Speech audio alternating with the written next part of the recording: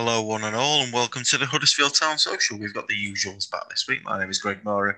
Joining me are Cameron Pope, Ian Kilroy, and Gas K. As we look back on another dismal week to be a Huddersfield Town fan, two defeats, no goals, a bit of controversy thrown in yesterday within the Preston game, and overall an overarching sense of doom coming in. If you're a Dad's Army fan, you know what I'm going to say. But I'll leave it to Cameron Pope to first sum up yesterday's defeat to Preston North End. Being an ex-referee, you can also touch on the penalty decisions, one of which I think Lewis O'Brien's was, the other which Fraser Campbell certainly made a meal out of it. And you got put in your place, didn't you, Cam? Well, I knew I wasn't going to make many friends, but I feel like it had to be said, looking at those decisions, and I'll get onto them. But normally I start this sort of thing with an anecdote from my weekend, as everyone knows. But it's no laughing matter the result from yesterday. And to be quite honest, I want to cut to the chase because I'm still furious with how he rolled over against Preston. We know it's not a happy hunting ground, but we were never in the hunt yesterday, not at all. So well beaten against the side with the fourth worst home record in the division, 1 win in 12. It's a ninth defeat in that time. I mean, the fact that we were on course for a sturdy mid-table finish just a few months ago, and now we're sitting perilously close to the drop. I mean, it doesn't bear thinking about. Strangely, we actually started brightly, I thought. I don't think the first half was as dreadful as we've seen. Certainly not going forward. I mean, there were promising moments, and Benza, he forced a good stop from edge at box, didn't he? That lovely chipped ball from Holmes for Lewis O'Brien to run onto, that probably deserves something better. That was unlucky. He took the two centre-halves out of the game. And Benza, denied from the free kick too. Did well. But then in between those, of course, came the Campbell incident. And before I get onto the defensive mishaps, I want to touch on that. Anyone who follows me on Twitter will have seen my opinion on this already. Anyone who follows Chris Fountain on Twitter will have seen my opinion on this already. And for those who haven't, I'm not convinced at all. If anyone can actually see a trip or a push in that incident from that iFollow footage, then you've definitely got better vision than me. Because for me, you cannot definitively see a push, a trip, a tangle of legs. It may be there. That's what we imagine might be there. But if you can't see it definitively, you can't give it. And what alarmed me at the break is that virtually all the discussion on the HTSC hashtag and all the vitriol on there was around the referee. And there was very little discussion that went into the mess that was Preston's first goal. Okay, Scott Sinclair finds an acre of space between Keogh, who's drawn into the ball, and Naby Sarr. All right. Schofield stops the first effort. Okay, puts it straight back to him, but there's not a lot he can do. He's been called upon racing out of his goal. Potts' rebound is weak. Sarr fluffs it on the line. Individual error. It's a calamity. But that's not the worst part. The worst part is that Preston did the homework and they did exactly the thing we cannot deal with, and that's negating to press us with the ball in the defence. We had the ball in the defensive third. We had loads of time on it, and we did what we always do. Okay, they picked us off as we played into midfield. Now, Naby Sarr stood with it on the edge of his box. He's got light years of space, time to boot, plays the ball into Holmes, he tries to flick it into Pieper. It's given away. 7 seconds it took, and Sinclair's in on goal having a shot. 3 passes, and that's cut us apart. Okay, attacked the defence in an instant, and it was all our own doing. And the warning signs were there in the second half too, okay? And okay, perhaps we were slightly unlucky. I look at that Lewis O'Brien challenge, and whilst I don't agree with the Fraser Campbell one, yeah, I think the referee's missed one there, okay? And looking back at that, he'll probably know he's missed one there as well. However, I'm not even certain it's a penalty, lads, and that's because I'm not even certain it's in the penalty area, all right? I mean, it may well be, and if someone can provide an angle that conclusively proves that it's on the line, because lines are part of the areas they border, and so that would be a penalty, then I'll happily take that back. But until you see it conclusively, you can't guess and you can't give it. And on those iFollow angles, you just can't see it. You just can't see it. So that's one where you bring your assistant referee in. Okay. And those two incidents dominated the discourse at halftime. And I think we're really missing the point. Second half, the warning signs were there too. And whatever you think of the referee's performance in the first half, the second half was just inexcusable from Town. And that was the reason for our downfall. Okay, Potts hits the bar from the edge of the area. As it laid off to him, there's 1, 2, 3, 4, 5 yellow shirts in attendance on the edge of the box. Go back onto the YouTube channel and have a look at it. Not one of them puts him under enough pressure as he takes the shot. Bayeko stood 2 steps behind him, completely leaves him, and we're saved by the woodwork. Then the second goal, we don't learn from it. It's a catastrophe. It's born out the same mess as the first. I'm not even sure where to start with it, to be honest, because Keogh plays the ball out from the back. Bayeko finds Mbenza, and he's not waiting for the ball. Mbenza is begging for the ball. You can see his arms screaming for it. And then he miscontrols it with this mammoth touch under minimal pressure as he tries to take the midfielder on. And just like that, they've won the ball back without so much as breaking sweat in his half. We don't need teams to break us down because we do it ourselves. And again, that's come from them sitting back and waiting for us to mess up, and then they picked us off. I mean, the finish as well. I mean, come on. Cross comes in, no one picks up Evans. Sarabieko, there's absolute oceans between them. All right, the deflection takes it away from Schofield. I don't think we can blame him for that one, but the damage was already done. And the third, right, okay, that's the most excusable one for me. We're gunning forward. We've got to try and get something from the game. We get caught on the counter. That happens, okay? That's par for the course. In a sense, yeah, it's the most excusable. But for me, Schofield is beaten too easily. And I'm sorry, but it was a really sorry showing. And it's a really worrying goal in class again. I don't think any of us expected really for us to get a result. But if you could have described the way that Town would go behind in those instances, I think those goals, particularly the first and second, are exactly how you would describe it. Well, Preston's not an happy hunting ground for us anyway, is it? I mean, we never get out from Preston. And I'm with you, Cam. I actually thought we started quite well. It looked like a typical Town game over recent weeks and months. And then we started well. We showed that actually the level of opposition quality in the Championship this season isn't what it has been. And Preston, like quite a few teams, were there for the taking. But in true Town form, we decided not to try and take them. We created a couple of decent chances, as you say. I'm going to completely disagree with you around the referee. I thought he was awful yesterday. I thought he made every easy decision difficult for himself. You know, you say the one on Lewis O'Brien is a foul, the one on Campbell isn't. Yet Romani Edwards-Green got a yellow card for bumping into a bloke who fell over. He didn't even touch him. Yeah, it was a foul and a yellow card. And don't even get me started on foul throws. But the referee's not to blame, by the way. I don't like blaming referees for anything because they're doing the best. They don't make a mistake on purpose. But, you know, we just did our usual. It was a sloppy first goal. You know, everything you said about that goal is right, Cam. The one thing that I picked out of that was Holmes. So when Sinclair breaks into the box, Potts and Holmes are stood side by side. Holmes just stands there and the bloke runs off him into 10 yards of space and then smashes it in. And I have a bit of sympathy with Sarr. He just couldn't sort his feet out. But, you know, it's just typical. And after that, the body language, again, which has happened in the last couple of games when we've gone behind, the body language started to go. The second goal, you know, was another tracking error for me. You know, Ched Evans was stood at the side by Echo when the ball's played out to the left. Keogh's drawn out and Ched Evans just runs into the massive gap where Richie Keogh had been stood. Just run with him. Just go with him. And the third one, I think the third one's a good goal. The cross was real quality and the finish was a good finish. But, you know, it was mistake after mistake after mistake. And I think Carlos is not exempt from mistakes either. I thought the change at half-time was bizarre. The left-hand side, unorthodox as it was with Pieper in there, with Pieper, Holmes and O'Brien, was really paying some dividends in the first half. And I thought we had the better of the first half, certainly down that left-hand side. But he decided Romani Edwards-Green wasn't attacking enough. So he switched it all around and brought Rowe on. Now, you could say, well, we needed to get Rowe in the game. But at that point, we seemed to lose all our momentum. The only positive I can take is Sonogo came on and won more headers in 15 minutes the entire front line I've done in the previous 26 games. You know, whether he's going to be any good or not, how can you tell in 10 minutes? But at least the bloke looks like he might be effective and create something and make something happen. But he won 5 or 6 headers and flick-ons, good quality ones. They want a Town player within 20 yards of him. So it's all right having a plan B and bringing a big lad on up front who can win headers and dominate centre-halves.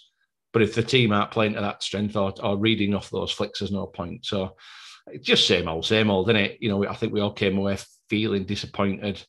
And we're all now looking at Wednesday, worrying about that. And, of course, spending the rest of the afternoon checking scores for Rotherham on Wednesday to see whether they've managed to pick up any points.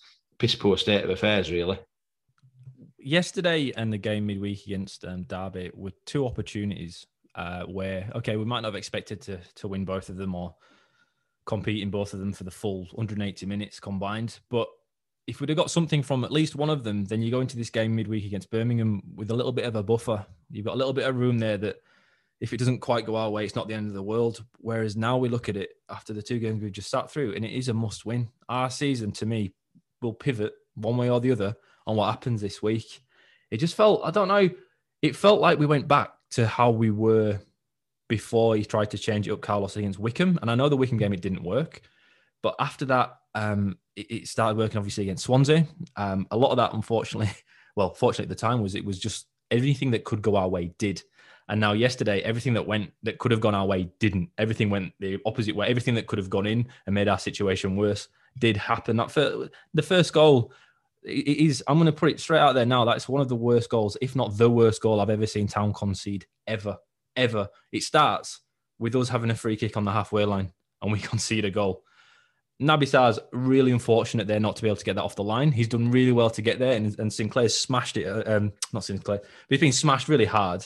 And Sarr's got something on it, but it just went just under his foot. Now, the ball, if it's an inch higher or an inch lower, bounces and he clears it away from his foot. Unfortunately, it just got sandwiched between his studs and the ground. That could happen 1,000 times. It never happened again. It was just unfortunate. But like you say, against Swansea, when everything did go our way and we won, yesterday everything went there. It went Preston's way and they won comfortably at the end of it. The biggest issue for me is we started well. 4 minutes in and Benza takes that nice little shot that went over the bar. And that was the peak of our attacking play. To me, Cam, you're a referee, so I won't be too harsh on him. But I thought that first one, the Campbell penalty shout, to me, you can see what he's done in that Campbell's run through there. And he slowed down on purpose and started dragging his legs. Where he goes down is his back leg. He lifts up higher than it would in a natural run. So it's not a dive, but he's initiating the contact that makes a pen. So you jump in here, Cam, right? Is that a penalty if the attacker goes out of his way to encourage contact? Because that's what happened to me. He ran across him, he slowed down and waited for him to hit him. Well, it's all up to interpretation, because intent doesn't come into it. Intent doesn't come into it by the fouler, and so the foulee, the intention can't come into it either. So if Campbell dangles his leg, well, that to me doesn't mean it can't be a penalty, and he definitely does. We've seen him do it time and time again. Probably doesn't help that he does it maybe a few too many times, and it doesn't always work in his favour. This is quite a common occurrence to see Campbell hit the deck after trying to initiate the contact. So he slowed his run down. He's left the legs hanging, and so if he's done that, he's entitled to do that. And the defender clips him. The defender's got to react to that, so that's a penalty. And if I see a replay that shows exactly that, and he's slowed it down, and he's left the leg out, and he's taking him, then yeah, for me, you know, the referees might disagree, but I think that's what the rules are stating is a penalty because he's tripped him and you can't trip an opponent. However, the issue I have is that, okay, referee is 10 yards away from that in real time. Assistant referee is just perpendicular to it. For us, on those, you know, I refereed for 7 years and I cannot see any contact in that. And so it's like, it's not like VAR has given it and we've got to overturn it. You've got to find that conclusive proof in the first place. And for everyone who had the same view as us on iPlayer, I just can't see. We imagine what we might have seen and what we want to see, but we can't actually definitively see a clip between the legs. I'm looking for the contact on the hand. The hand looks like it's up and actually off Campbell's back, and that's normally the giveaway sign, that little nudge. All you need is a little palm in the back and he's down and rightly a penalty. But I was looking for the tangle of legs and I really cannot see it. And I must have looked at it about 20 times. And it's to me, it's just not there. And so, look, I'm going to trust the referee who's 5-10 yards away. The O'Brien one is different. Okay, and it frustrates me to read fans coming out and saying the referees bottled it. A lot of the time, referees don't bottle decisions; they just get them wrong. You know, these are professionals who do it week in, week out. Not even got a crowd to be swayed by. You know, he's not bottled a decision. He just doesn't think it's a penalty, and he'll see it back, and he's probably going to go, "Fuck, that's a foul." I mean, the question is it in the box? Is it not? But you know, the Campbell one. We've seen that sort of challenge happen before, but turn it round. If that happens to Preston, are we a bit disappointed there? Because the first thing we say is, where's the contact? We can't see the contact. And if you can't definitively see it, then you can't give it. I still think VAR would have given it though, Cam, because it starts off right and the Preston guy's got his arm over Fraser Campbell's chest. He's got like it over the shoulder and he tries to grab him and Fraser stays up. He stays up and then 2 strides later, he just dangles his leg and he goes in between the guys, but he goes right up into his balls. And they kind of just both fall over together. And you can't see the contact, but there has to have been contact for them both to fall over. Because if you look, the Preston guy doesn't fall over Campbell when he's on the floor either. They both go at the same time. So that's why, for me, I was spending more time looking at it thinking, well, there must be been contact. But again, I think Campbell's initiated it. So if I were playing on the same team as Campbell, you'd be like, yeah, okay, he were looking for that. The ref didn't give it because he knows he were looking for it. Still think VAR would have given it for the initial contact, to be honest. Well, and the Lewis O'Brien one, definitely the foul was definitely instigated outside the box. And isn't it the free kick? It's where it starts the foul, not where it ends. It's where the contact is made. And so if you fall inside the box, then it's it doesn't matter. It's immaterial. It's a free kick, isn't it? Sometimes you do see that there might be a tussle, there might be a tussle on the scrap, and the 2 players might bear down the box, and then the referee might decide that the point at which it's constitute a foul and not a bit of roughing is inside the box, and that's a penalty. But for me, that's a push. It's not like they've run together and grappled together. It's a push, and the contact for me, it looks at least on the line, which would be a penalty. And so it's just so hard to see, if not outside. So it's so hard to call, and I couldn't see a replay that could tell me conclusively. So, I mean, my first opinion was outside the box. The replays, I don't know. So would it have been a red though, Cam? Because that's the thing. Because Lewis would have been on the ball, so penalty or no penalty, they would have been down. Well, no, exactly. Not that that's any use to Town, of course. It's got to be an honest challenge on the ball. You're quite right. And so you look at the first one. Okay, let's look at the Campbell one. You could say that's not. You could say that isn't a honest challenge on the ball because it's a trip. And so that is still denying a clear goal scoring opportunity, and so that would be a red. If he's come in and just tried to get the ball and missed it, it's different. With penalty, free kick, that's different because it's not a clear goal scoring opportunity anymore. So for the O'Brien one, it doesn't really matter whether it was in or out of the box. That would have been a red for me because it's denying a clear goal scoring opportunity. If the referee thinks that O'Brien is favourite to get that ball, and I think he probably was because it was an underhit back pass, then yeah, that's a red for me. So I can see why Town fans are agree. But that's not my issue. My issue is people seeing things that aren't there. And if you can't conclusively see the contact, then you just can't give it. You just can't give it. And the other thing as well, interesting that you said, Ian, was about VAR. And a lot of people actually in my mentions were saying about VAR. If the referee gives the penalty, I don't think VAR overturns it. Right? Because VAR has got to see something there to overturn it. If the referee doesn't give it, though, I don't think VAR retrospectively gives that because I don't think you can see enough to give it. I don't think there is enough proof to overturn that decision. And so the referee doesn't think it's a penalty. I honestly don't think the VAR gives it as a penalty either. Not even for the arm over the shoulder initially. Not even for the first contact where he does grab him on his shirt. Not for me. No, not for me. Because and okay, this comes down to different referees, and we've said, we've seen them challenges get given before. We've seen them not get given, and so it comes down to interpretation, doesn't it? But for me, the on-field decision is no pen, and so I don't think that VAR, unless it's got a replay that we can't see because they're going to be having a lot of angles on VAR, maybe that's when you give it. But if you can't see it, then for me, it doesn't change the on-field decision. No, it was so frustrating because I thought we started okay for that first 20 minutes. And to me, it was because we totally, like I say, we went back to what we were doing prior to the Wickham game, back to Carlos Corberán standard 4-3-3. He likes to play this way, as we've all seen all throughout the course of most of the season. But what he did change a little bit is the press wasn't as high. We weren't pressing as full as sometimes we do. The chaos in that first 15 minutes where we overload and smash people down both wings wasn't there. We were a little bit more reserved, which is probably why we looked better. We looked okay. But it's just on that first penalty shot, we started opening up a little bit. We started pressing a little bit higher. And that's within 2 minutes we concede and fall 1-0 behind. That's exactly what happened. As soon as we open up, which is such a concern, if we try and dominate at 0-0, if we try and dominate and press high, we get sucker punched every single time. And the most worrying part of it for me is that it's the same fucking way every time we do it. The gap between the right back and the centre back, normally Keogh, is awful. That's how it works. One way. That's one issue that we have. The second issue that we have that we always concede goals by was fucking about with it at the back, passing around too much. Like for the first goal, we've got it and we've passed backwards and we've somehow managed to concede from a free kick on our own, on the halfway line that we're in control. It's unbelievable. I don't understand how you can concede a goal from there. I do generally not understand how that is possible, but we managed to do it. We managed to do it pretty easily. And the third way we concede goals, which is where 2 goals came from yesterday. Again, one was down the wing, but we like to have our centre-backs go and meet attackers when they start dropping into the midfield. As soon as they drop a little bit deep, our defenders are right up there. They call it, as guys on you go, right up their ass. You got to get up their ass and kick them a little bit. And this is all still old school football coaching talk, right? That's what people used to say for years. Get right up him, grab his shirt, up him, jockey him, or just get up his back. Don't let him turn. And that's what we try and do. So Richard Keogh yesterday, I think it was he's straight up the back of someone. And they just pass it to the side and pass it in the gap behind Richard Keogh every time because our centre-backs aren't fast enough anymore to be able to get back and cover. Maybe when we had Schindler doing it, he was not the fastest, but he's faster. And he was able to do it. Stearman had a few games where he could do it pretty well because he's pretty light on his feet for a big boy. But we just concede goals in the same way every time. And now against Swansea, we didn't. But yesterday, it just felt, again, copy and paste from what we've seen for 6 months of the season before the last few games. And it's so worrying. I thought Swansea was a turning point for us. But when you see us do the same things over and over again, again, the problem to me now is not the players. It's the system. It's a systemic issue. The way we need to play to attack in Carlos Corberán's system creates deficiencies with the defence. And someone said, looking at where we are compared to last year, we've conceded, I think, 2 goals fewer, but we've only scored the same amount.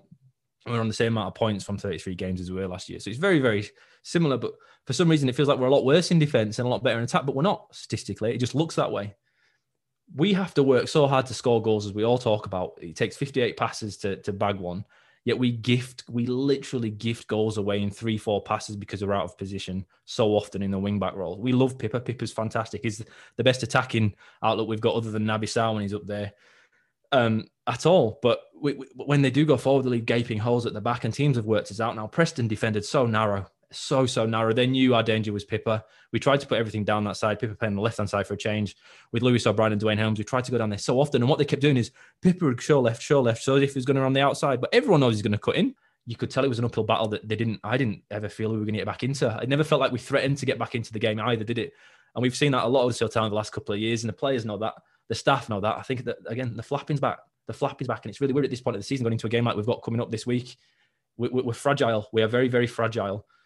But yesterday was. I found it hard to watch. It was hard to watch, wasn't it? I thought I could have turned it off because I knew what was coming. I just knew what was coming. And then to throw the young lads on at the end, it's Scott Highcost is another goal. At right back, he was totally out of position for the third goal. We were bombing on, trying to get back into the game, but you're leaving it 1-on-1 with some really experienced pros against some guys that have barely played at B team level for over a year or two, and we're expecting them to get results. So Nogo was great, I thought, when he came on, guys. I'm with you on that. I thought he offered more, even than Mounier did over the last season. He looked very, very good in the air. And now if we can get some players playing off him, fantastic. It definitely gives an option to change it up and try and bag a few goals and take a few points to make sure we stay up this year. That was probably the only positive I saw in the entire game. Apart from Schofield's save for the first goal was pretty nice when he came out and stopped it. It was just unfortunate it went in after, but that's kind of the nature of the beast sometimes, isn't it?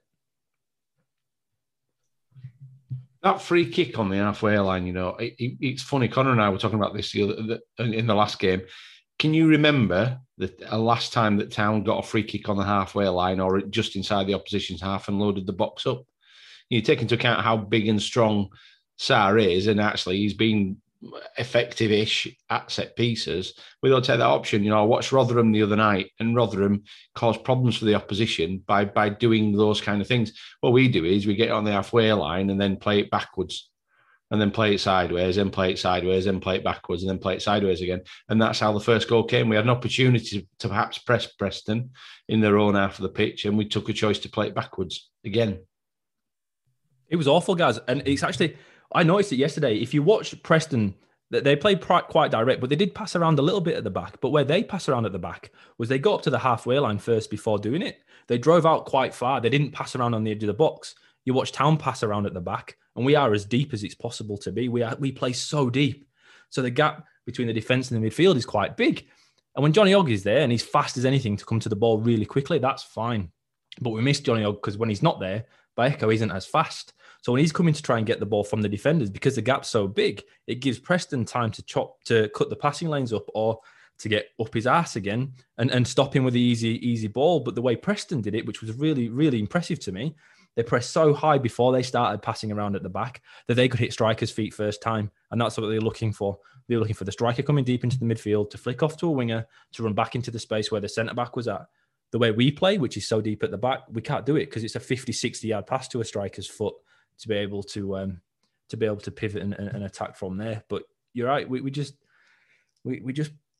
seems like we make the wrong decisions and we try and play the ball on the wrong part of the field. And now I haven't seen an answer to that in Town this year. I don't think we've got past that yet, have we? I think we've done it game after game. So that honestly, I'm gonna have nightmares about that. I'm gonna have nightmares about that first goal for a long time. It was so bad. Like if you watch the highlights, if anyone hasn't watched the game and has only watched the highlights of the goal, the short 2-minute highlights on Town player, the error for the first goal, and I think it's the second goal, I might be in the third goal when Mbenza dribbles it too far. He has a heavy touch and then Preston hit on the counter after O'Brien makes a mess of deciding who he should chase. Neither of those parts are on the highlights. The two goals come from errors that you can't see. So you have to watch the extended highlights to see it because that first goal needs to be seen to be believed. It was bad. I think we'll leave that there. The Preston game at least. Huddersfield Town now sit 19th. In the Championship table, 7 points clear of Rotherham United, who are on a disgraceful run of form of, I think, 5 defeats on the bounce now. So The bottom three, with Wednesday also on a pretty poor run, basically keeping us out of it. We somehow probably need to find 10 points in the next 13 games that we've got left in the season. I do miss about even 6 weeks ago when we were keeping an eye on the playoffs. Barnsley have won the last 5 and they're nearly there. What could have been? We'll focus on Tuesday night because it is a very important game. And it's perhaps a season-defining one against Birmingham, who are just below us in the table. Not many of those teams who are currently now below us. And the pressure that's going to be on Town. And the question, which I think is on certain people's lips, if Town don't come out with that with at least a point, what do you do as a club? Because I think Carlos Corberán there is a lot of pressure now on his job. Do you keep... it'd be ironic given the fact we gave him a new contract in December, or do you stick or twist? Is basically the question. And how can we get a result from that game, especially following on that conversation we just had? Well, I look at it, and the importance of this game isn't lost on anybody. They don't come much bigger than this, okay? 2-point gap between us, and this is the definition of relegation 6-pointer. And dangerously, Birmingham obviously coming into the back of this one off a win. And they do something as well that we can't do, which is come from behind. They went down into the last 10 minutes, 1-0 down, and they come away with 3 points, and that's what sets this up to be such a huge game. If we played them a few weeks ago, might have been different. That no win run of 6 games. Now they've won 2 of the last 3. And so, okay, that might be against QPR and Wednesday, and they got schooled by Norwich in between. But they've clearly got goals in their locker. And to be quite honest with you, I can't see us getting a win against anybody at the moment. So to answer the first part of the question, how do we get a win? Well, I don't know. For me, it was an encouraging little cameo from Sanogo. And maybe that's the outlet we go with. Maybe that's something we have to bring in from the start because, we've got Phillips now, and for the first time this season, we've actually got a couple of options up front. I'm not going to say 5. How, if they go with their normal 4-1-4-1, how we go about breaking that down, I just don't see. It's a difficult one, and maybe more tactically astute men like Ian might be able to offer some more insight into that. But at the moment, I'm really struggling to see a way through it. I think I'd like to see Aaron Rowe bring in from the start. Maybe I'd like to see us go back to the proper 3-5-2. Maybe we can unlock people a little bit more down the flanks, etc. I'm a bit more comfortable now that we can probably go with Sanogo rather than Holmes peeling off Campbell. I imagine that's what we'll go with.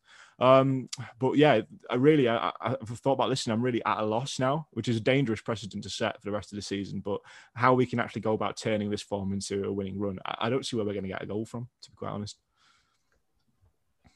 I can't see him. I can't see him changing Carlos no matter what happens. I think Phil's too far down the rabbit hole with this now.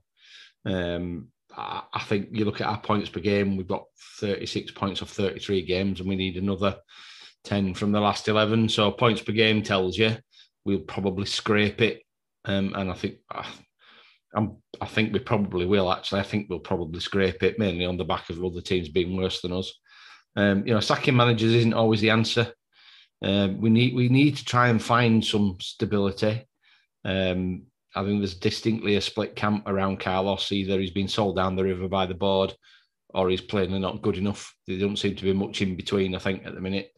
I said last week the bloke needs some help. I don't change that, but we do need some stability. And I think Charlie on Twitter was saying around the amount of movement behind the scenes we've had since relegation: 3 commercial managers, 2 CEOs, plus another announce that never came, 2 heads of football, 3 managers, staff redundancies. What we don't need, in some ways, what we don't need is more upheaval. But I'm not sure I can bear Phil's review in fucking June telling me what a genius he is by sticking by the decision. And look, we stayed up comfortably. I don't know what your problem is. That's the bit that'll probably rub me up the wrong way. So I'm with you, Kat. Never mind the next win. I don't know where the next goal's coming from. I'm really concerned. And I want him to just go for it. I want him to change the shape, go 4-4-2, stick Sanogo and Campbell up top. No, I'm saying it, and play off them and play like a British team, because we're too busy trying to pass our way to safety, and I cannot see it. I know I've got all Mike Bassett on here, but I just, we've got it's going to be effective, and passing it backwards from the halfway line with a free kick doesn't play the percentages. We're in the percentages territory, and Carlos needs to wake up and smell the coffee. I think if the question is, will Carlos be a goner? I think the answer is no. Guys want to see your Christmas pudding formation. Get Tonka on. Let's get Tonka up top and see what he can do for us. Look, you'll all be delighted to know Birmingham love playing a low press, give up possession happily and sit deeper and hit on the counter. They're going to play the exact way everybody who's beaten us has played. So we've got to find a way to break it down. And our biggest problem is we take an approach that we're going to outscore teams, that we'll just, we'll attack. Fuck it. Let's have a go. If we concede, great, we'll still keep going. And we concede too many goals. That's the be all and end all of it. We might have conceded, like you say, two fewer than last year, but last year included Jan Seiwert's 11-game start where we conceded about 14 goals every game. And then under the Cowleys, they did throw games away, didn't they? When games were lost, they kind of, all of a sudden, you'd lose 4-5-0. We gifted a lot of goals away pretty late on in games that didn't really matter, like David Wagner did. So you can't always look at just the amount of goals conceded to understand when they were conceded and how they were conceded. But now we seem conceding 2 and 3 every game. We've got to be tighter at the back. And I really felt like we did start that way against Preston. We started better, but it's like he's got this little Tourette's thing, but it's attacking football Tourette's. He's fuck it, let's go for it. Let's just go for it. After 20 minutes of good, solid football, we twist and we concede a goal 2-3 minutes later every time we go for it. We've just got to stay more structured. And I understand we're at home. I understand that. So I think we're home. We understand that when you're playing against a team in trouble like we are, right? Put it that way, that you don't necessarily play as defensive. You try and go out because it's a 6-pointer. You need to go out and win the game. Yeah, we get that. And I'd take that off I'd just ignore that entirely and how are we best going to win this game? And if we keep playing the way we're going, unless we get everything that just falls in, the posted in instead of a posting out, we have to be more rigid at the back. We cannot keep biting in that defensive. The centre-backs can't keep giving easy chances away for strikers and on-rushing midfielders to run into. They just can't keep doing it. Unfortunately, though, boys, we've not been able to stop this all season. So to expect us to be able to turn this round from Saturday to Tuesday as quickly as that, I think is asking too much. I think it's interesting. Sorry, it's interesting what we say about Sievert there as well, actually, because you look at it, if you want to compare the two, Sievert, he started the 19-20 season, and it's mad to think that he was there that recently. He started the 19-20 season with 3 losses and a draw. He ended the season before with 8 losses and 2 draws. So, okay, last 14 games, 11 losses, 3 draws, and sacked. If you look at Carlos's last 12, it's not a lot of difference. Okay, there's the 1 win in there. Okay, there's the 1 win, and maybe that saves him. But then there's 9 losses and 2 draws. So what happens if we lose these next 2 games now and we're on 14? Then look at the figures then. It's going to be 11 losses, if you want to call them that, true, but 11 losses, 2 draws and a win, next to 11 losses and 3 draws. Okay. 2 points difference between Seivert end of run and Carlos's. And okay, Seivert had a better team. Yeah, he definitely had a better team. But this is a state that we're in now. And so for me, look, I wish Carlos the very best, but he's been sold really short, I think, with the crop of players made available to him. Who knows how good his philosophy might have been if he'd been able to recruit the way that he would have wanted to, and to the standard that he wanted to, and technically proficient players able to execute his system. But we'll never know that. And the fact is, he hasn't got that to work with. Okay, he's got B teamers, and he's got a playing squad far below the quality of that of last season. And he's proven, unfortunately, that he can't adapt to it. He can't turn us around. He can't lift heads once we go behind. You can see his frustration at it, but he's not the man to take us forward. Okay. And I'm not saying that he should have done better. I don't know if he could have done better on what he's been given. And I don't know what he's been promised, because it's probably not what he's got. So for me, I think it is the end of the road. And we do need a firefighter to come in now, unfortunately. And I hate to see it, but I mean, I'd hate to see Town in League One more than that. So I think it has to be done now. And I feel for Carlos, and I hope he goes on to good things, but this just isn't the job for him. Has he been unlucky with injuries, Cam? Well, has he been unlucky with injuries? I don't know, because really I think there was probably a bit of naivety there, because we haven't got a big squad. And playing this murder ball, the number of soft tissue injuries we've had this season, and yeah, okay, we got unlucky with certain injuries too, serious injuries to senior players. But then again, we're crocking players like no tomorrow, and we don't have the reserves to do that. We obviously don't have the players who are quite ready for such intensity. And so that was an oversight, I feel. I think we should have prepared for that. If we didn't have the backup, then that wasn't a way to do it. We had to find another way to match the intensity. And so, yeah, okay, we can say he's been unlucky with some injuries, but also a lot of them are self-inflicted. And maybe it's not that we don't have the players who are fit enough. Maybe we don't have the support staff in there. I know we get a weekly mentioning, don't we, for Dr. John Eager, and this is my time to throw his name into the hat. We obviously don't have the support there to look after these players, and so really, I don't think we can play the injury card too much because we have brought it on ourselves. I mean, what do you think, guys? Do you think he's been lucky with the injuries? Well, DTS made a point before the iFollow commentary yesterday of reeling off the entire list of injuries. I was overjoyed to read that Tommy Elphick's nearly back to fitness. I mean, come on, fuck's sake. He has, and the only one really that could possibly have made a difference on form before injury, though, is Karoma anyway. The other injury, the other players that are injured, what have they added to the team? Schindler, God love him, the bloke's a legend. But I'm not sure he's much of an upgrade on Keogh or Stearman if we're playing the formation Carlos wants to play anyway. So, Karoma aside, I think it's a red herring, if I'm honest. How dare you? How dare you link Schindler with Richard Keogh? The man's a Adonis. Richard Keogh's rubbish. Does not compare to my boy Schindler. He's not as attractive, Greg, that is for sure, is he? Not as good either. No. Never will be. Sorry. Ian, interject. No, it was just on the injury front, right? I when we started the season, on-field performances were high energy. Everyone was at it. Everyone was overperforming. And you saw how much the fullbacks got back and forth, and you're thinking, shit, how are they doing this? Where are these guys come from? That doesn't happen anymore, does it? We don't have that same energy. And I do wonder if the injuries took so much of a toll early doors in the training methods that we've dialed that back a bit. And that's why the results on the field aren't necessarily as good as they were at the beginning of the season either. I wonder if he's dialed it back somewhat just to protect players instead of what we were doing early on, even though it worked, because we were going to run out of men very quickly if we carried on going as we did through December and January, where every week it was somebody else getting injured, and Danny Ward getting injured again and again and again. I saw someone yesterday say, he's got a new injury now, hasn't he, Danny Ward? Is it his cat? I don't know what he's done. He's done a second injury. And someone said, how's he managed to get injured? He's already injured. And somebody else just said he must have bent down to pick his wallet up, and that must have done his other leg in. And now that obviously hasn't gone on, but I thought it was a little bit of a chuckle there, because it was so bad over that couple of months when our form was really quite good before Christmas. It was that 9 out of 10 form. And then it really curtailed off, didn't it, a little bit after everyone went missing. So I blame the injuries, and I wonder if he's still trying to justify 9 out of 10, desperately justifying it. I will justify that until the end of this season, until Carlos isn't here, and even then I'll bring it back up. It's never going away, because up until Christmas it was fantastic, but it's just too many people got too many injuries, so he had to dial it back, guys, and that's why maybe he's not as good now as he was before Christmas. Clutching at some straws there, Ian. Jesus.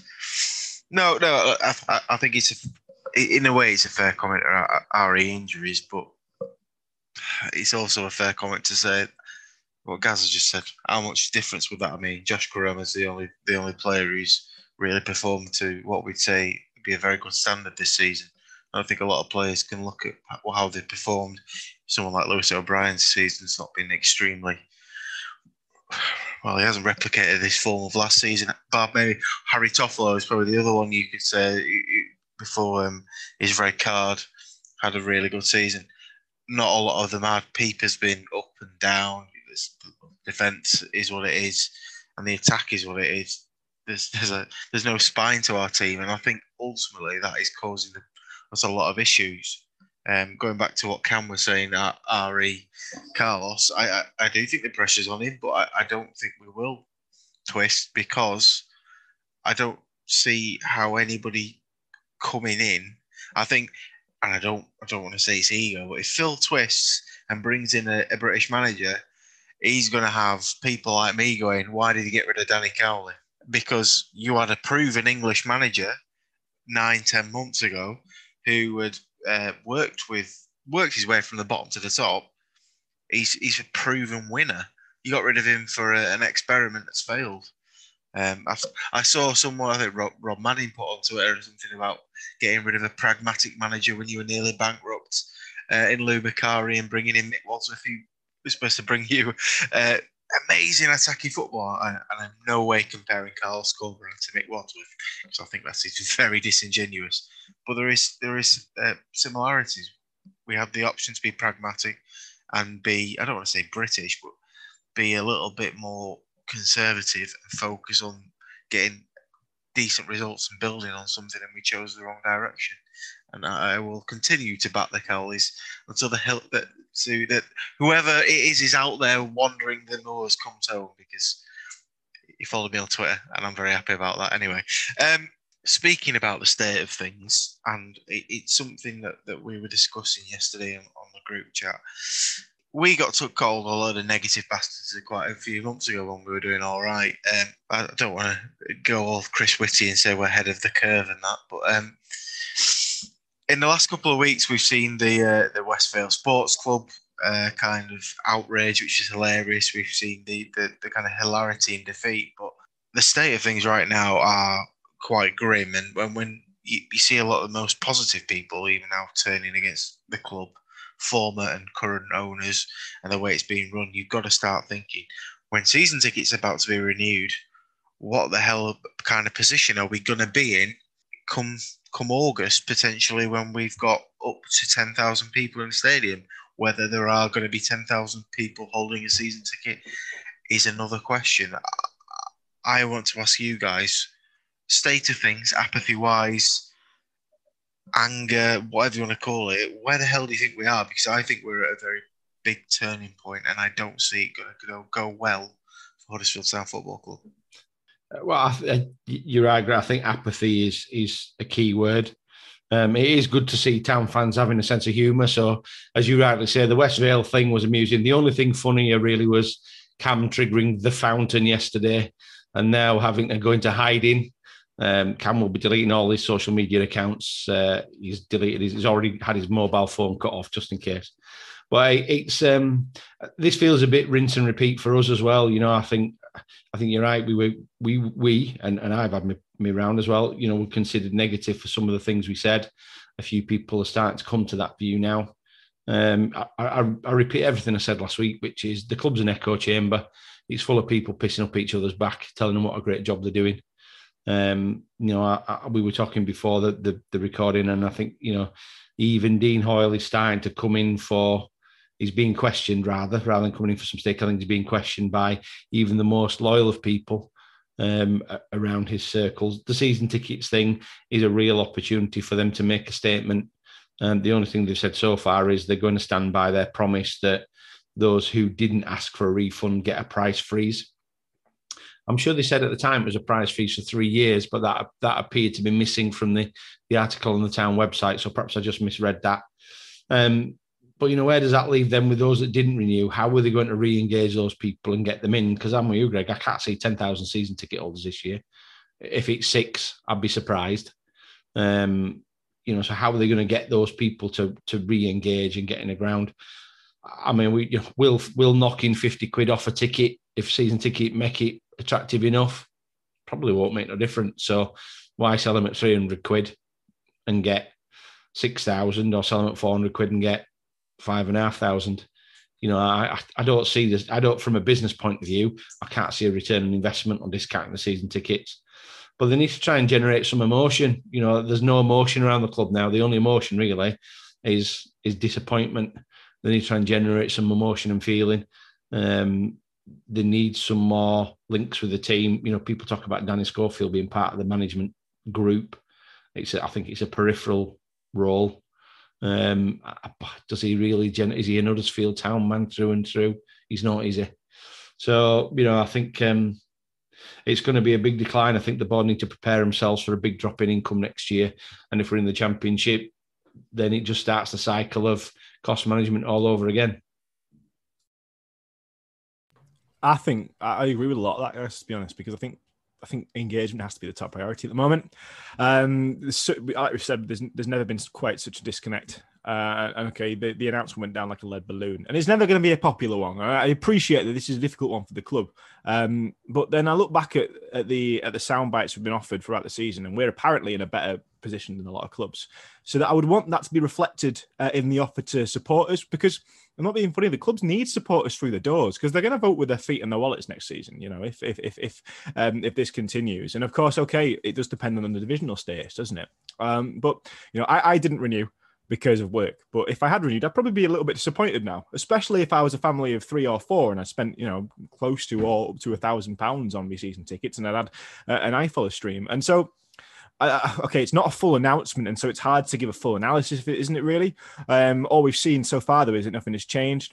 And yeah, okay, Town's season tickets are cheaper than a lot of Championship clubs. We said before we came on air, didn't we? We were discussing some prices, and I was shocked to see Middlesbrough's last season was nearly 600 quid. So yeah, okay, it is cheaper than a lot of clubs, absolutely, and we are fortunate in that. And maybe we've been blessed with very cheap season tickets for the season before that, and so maybe we have to be realistic. But if it's £250 for those who faithfully stuck by the club, put their money in when it was a hard time for everyone, and then renewed, well, I hate to think what it's going to be like for the rest of us. Okay, and you see a few people, you always have this argument, don't you, about who's a proper fan, and I've had a season ticket for 40 years. Circumstances change, financial circumstances particularly change, and like, you know, no one's calling anyone out for not being a loyal fan. That said, though, if you've renewed last season and you put your money into the club, that should be rewarded. The shirt vouchers or replica sales turned out to be a bit of a farce, didn't it, really? And so the club's got to be careful here, I think. And yeah, okay, we've got to balance the books, but how many fans do you want in? And Gaz makes a really astute point. Do you want 200? Do you want 8,000 people to buy it at £200, or do you want to do 250 and 6,000 people buy it? You know, I'd rather have people through the door. I'm sure the club would as well. So yeah, I'm going to be watching that pretty eagerly, because at the moment, I don't know, it doesn't look good, and I shudder to think of the low attendances we are actually going to have when we're allowed in next season. Well, like a broken record, us guys, honestly, we've been speaking about this since the moment the Cowleys were sacked. We have. As soon as they were sacked, the club came out to speak, and then when Corbyn was appointed in that time frame, we came out talking about DNA, we came out talking about culture, about creating a special club with a B team model and this, and we spoke about it. And from the moment we said it's just football jargon, it's a load of shit, it means nothing. And since then, there's been little steps forward in like bringing Corbyn in, establishing the B team, bringing players like Karoma through, and bringing Schofield through. And then we've panicked within certain times, and we've brought in people like Naby Sarr, and we brought in Richie Keogh that didn't really fit the model that we were after. And it's just all resulted to me in a situation where I just don't really give a shit anymore if we get relegated or not. Like, football is cyclical, right? Teams do well, teams do poorly. Shit happens. That's what happens in football. It's happened since the beginning of football, and that's why we love it. Because it'd be boring if you were a Coventry in the same division for whatever, like maybe not the Premier League for 30 years, but you're looking at teams that haven't been out of League One and League Two ever, like Rochdale, and the highest ever been League One. And that'd be boring. No one wants that. No one wants that. And to achieve the highs, you have to have lows. I get that. But what really fucks me off is I just don't trust anyone at the club anymore, because they say things that are mistruths, half-truths.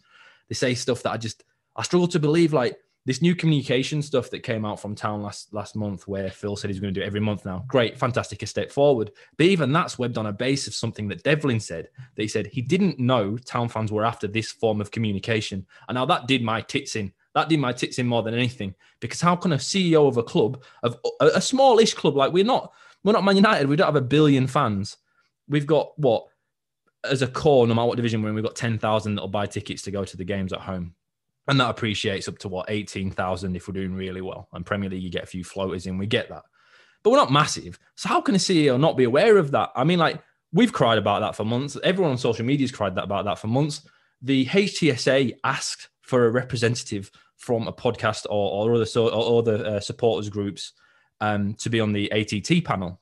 So to say they weren't aware of that, I'm sorry, but that's bullshit. Or if it's not bullshit, that's even more worrying. I don't know what the worst part about that is. But even when something good happens, it normally comes from something that's quite questionable. And now the season ticket thing on top of it, right? You've had people that sat at home and 4 people have got season tickets. His mum and dad and 2 kids have got tickets and they watch the game together. So all 4 of them have paid for access to watch one stream. And then to only offer them a price freeze to me is pretty stingy. It's pretty Yorkshire, isn't it? It's pretty like I'm not gonna help out where I could there. Especially when you consider other clubs have done a lot more for their fans in the coming year when it comes to offering season tickets for next to nothing if they had one this year. Was it a couple of clubs have done it, or 99, like Swansea have done it pretty cheap as well. There are other ways to do it for the longevity of the club, to see what's going to happen in 10 years from now. You want to keep people engaged. It's going to be hard enough for Town to get every fan back in the stadium that was there beforehand. Nigh on impossible. But there are ways you could at least try it. And at the moment, it feels like it's very, not much is being said, is it? Like you said, guys, they've just said, yeah, it's going to be a price freeze. Is it going to be a 3-year price freeze? What price is it going to be for everybody else that didn't have one this year? They asked for a refund. Because you know what, guys? Listen to this, Town, right? It's not about the people that actually kept the season tickets last year. You want to get the people back who got the fucking refund, guys. They're the ones you want back, because they're the ones you're going to lose if you don't do something special to get them back. And after you fuckers have gone, right, after Phil sells in however my 5, 10 years, 2 years, whatever it is, we're still going to be a spot in our club. But we want as many other people like us here as possible. And now that's on you as custodians of the club to do that. That is your job, to keep the fan base as high as possible and to provide a nice bit of football on the field, yes. But you have to keep the club as big as possible. The guys that asked for the refund last year are the ones you're in danger of losing. So let's do something to get them back, yeah? Let's try and entice people back into the stadium, because they're the danger. And as everyone knows, it's more expensive and more difficult to get somebody to come back who has left. Maybe it's a little bit different because it is just a refund in a COVID year, so it won't be as difficult to get them back. But it will be if you don't do anything. So come on, guys, try and get them back, because we might suffer from this for a long time to come. All the research that I'm seeing around, I'm involved in a retail business, is that disposable income is likely to increase in 2021. People who still are employed generally haven't spent any money. They've been at home. They can't go out. Even those on furlough have found themselves in a better position. So I think you're right. If we engage people and there is more disposable income, the club can find other ways then to perhaps generate some brass beyond the season ticket. So, my point there, that what difference is knocking 50 quid off? Well, perhaps you're right, and perhaps it's an investment in getting him through the door, so you can then look to generate more income off the back of it. The problem is, there will be people who realise there's more to life than football. I know the situation that we're going in.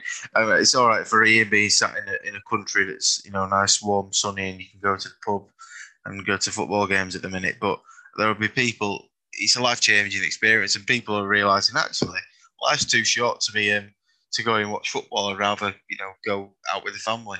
And I think football's a habit, isn't it? I had this conversation with Furby, who's been on here a few times offline, and about what we do next season. And I think we were both probably 60-40 about getting a season ticket, because both of us didn't bother getting one this season. And there's so many caveats to next season. It's up to 10,000. If you get more than 10,000 season ticket holders, are you going to go to every game? Does it then make it worth it? There's so many caveats still to happen with COVID that I think people might just wait for another season, especially given the football that's on offer. And it's a results business. And if we were comfortable mid-table, we wouldn't be having these conversations. But we're no longer comfortable mid-table. And it always seems to happen with Town when it comes to renewing season. We're always crap. The only season we've ever done well is the season we went up. Even when Wagner first came, we had quite a few big blips when people were going to renew. So, but the club then did the whole Wagner revolution thing, didn't they? So they actually pulled a rabbit out of the hat. It's going to be interesting to see what happens the next few weeks, because given all the very unscientific polls about people renewing, it seems to be 2/3 will and 1/3 won't, and that's quite significant, even if it's just a load of whinging gits on Twitter. Anyway, thank you very much, gentlemen, for showing your faces on this Sunday morning. Thank you very much to everyone who listened. We shall be back next week, hopefully with some better news. Hopefully we'll have found some points miraculously, and we would have crushed Birmingham and left them closer to the relegation zone than we are, and we'll be in the 40s by then, but who the hell knows? Gaz Campy, and thank you very much for your time. Until next week, ciao for now.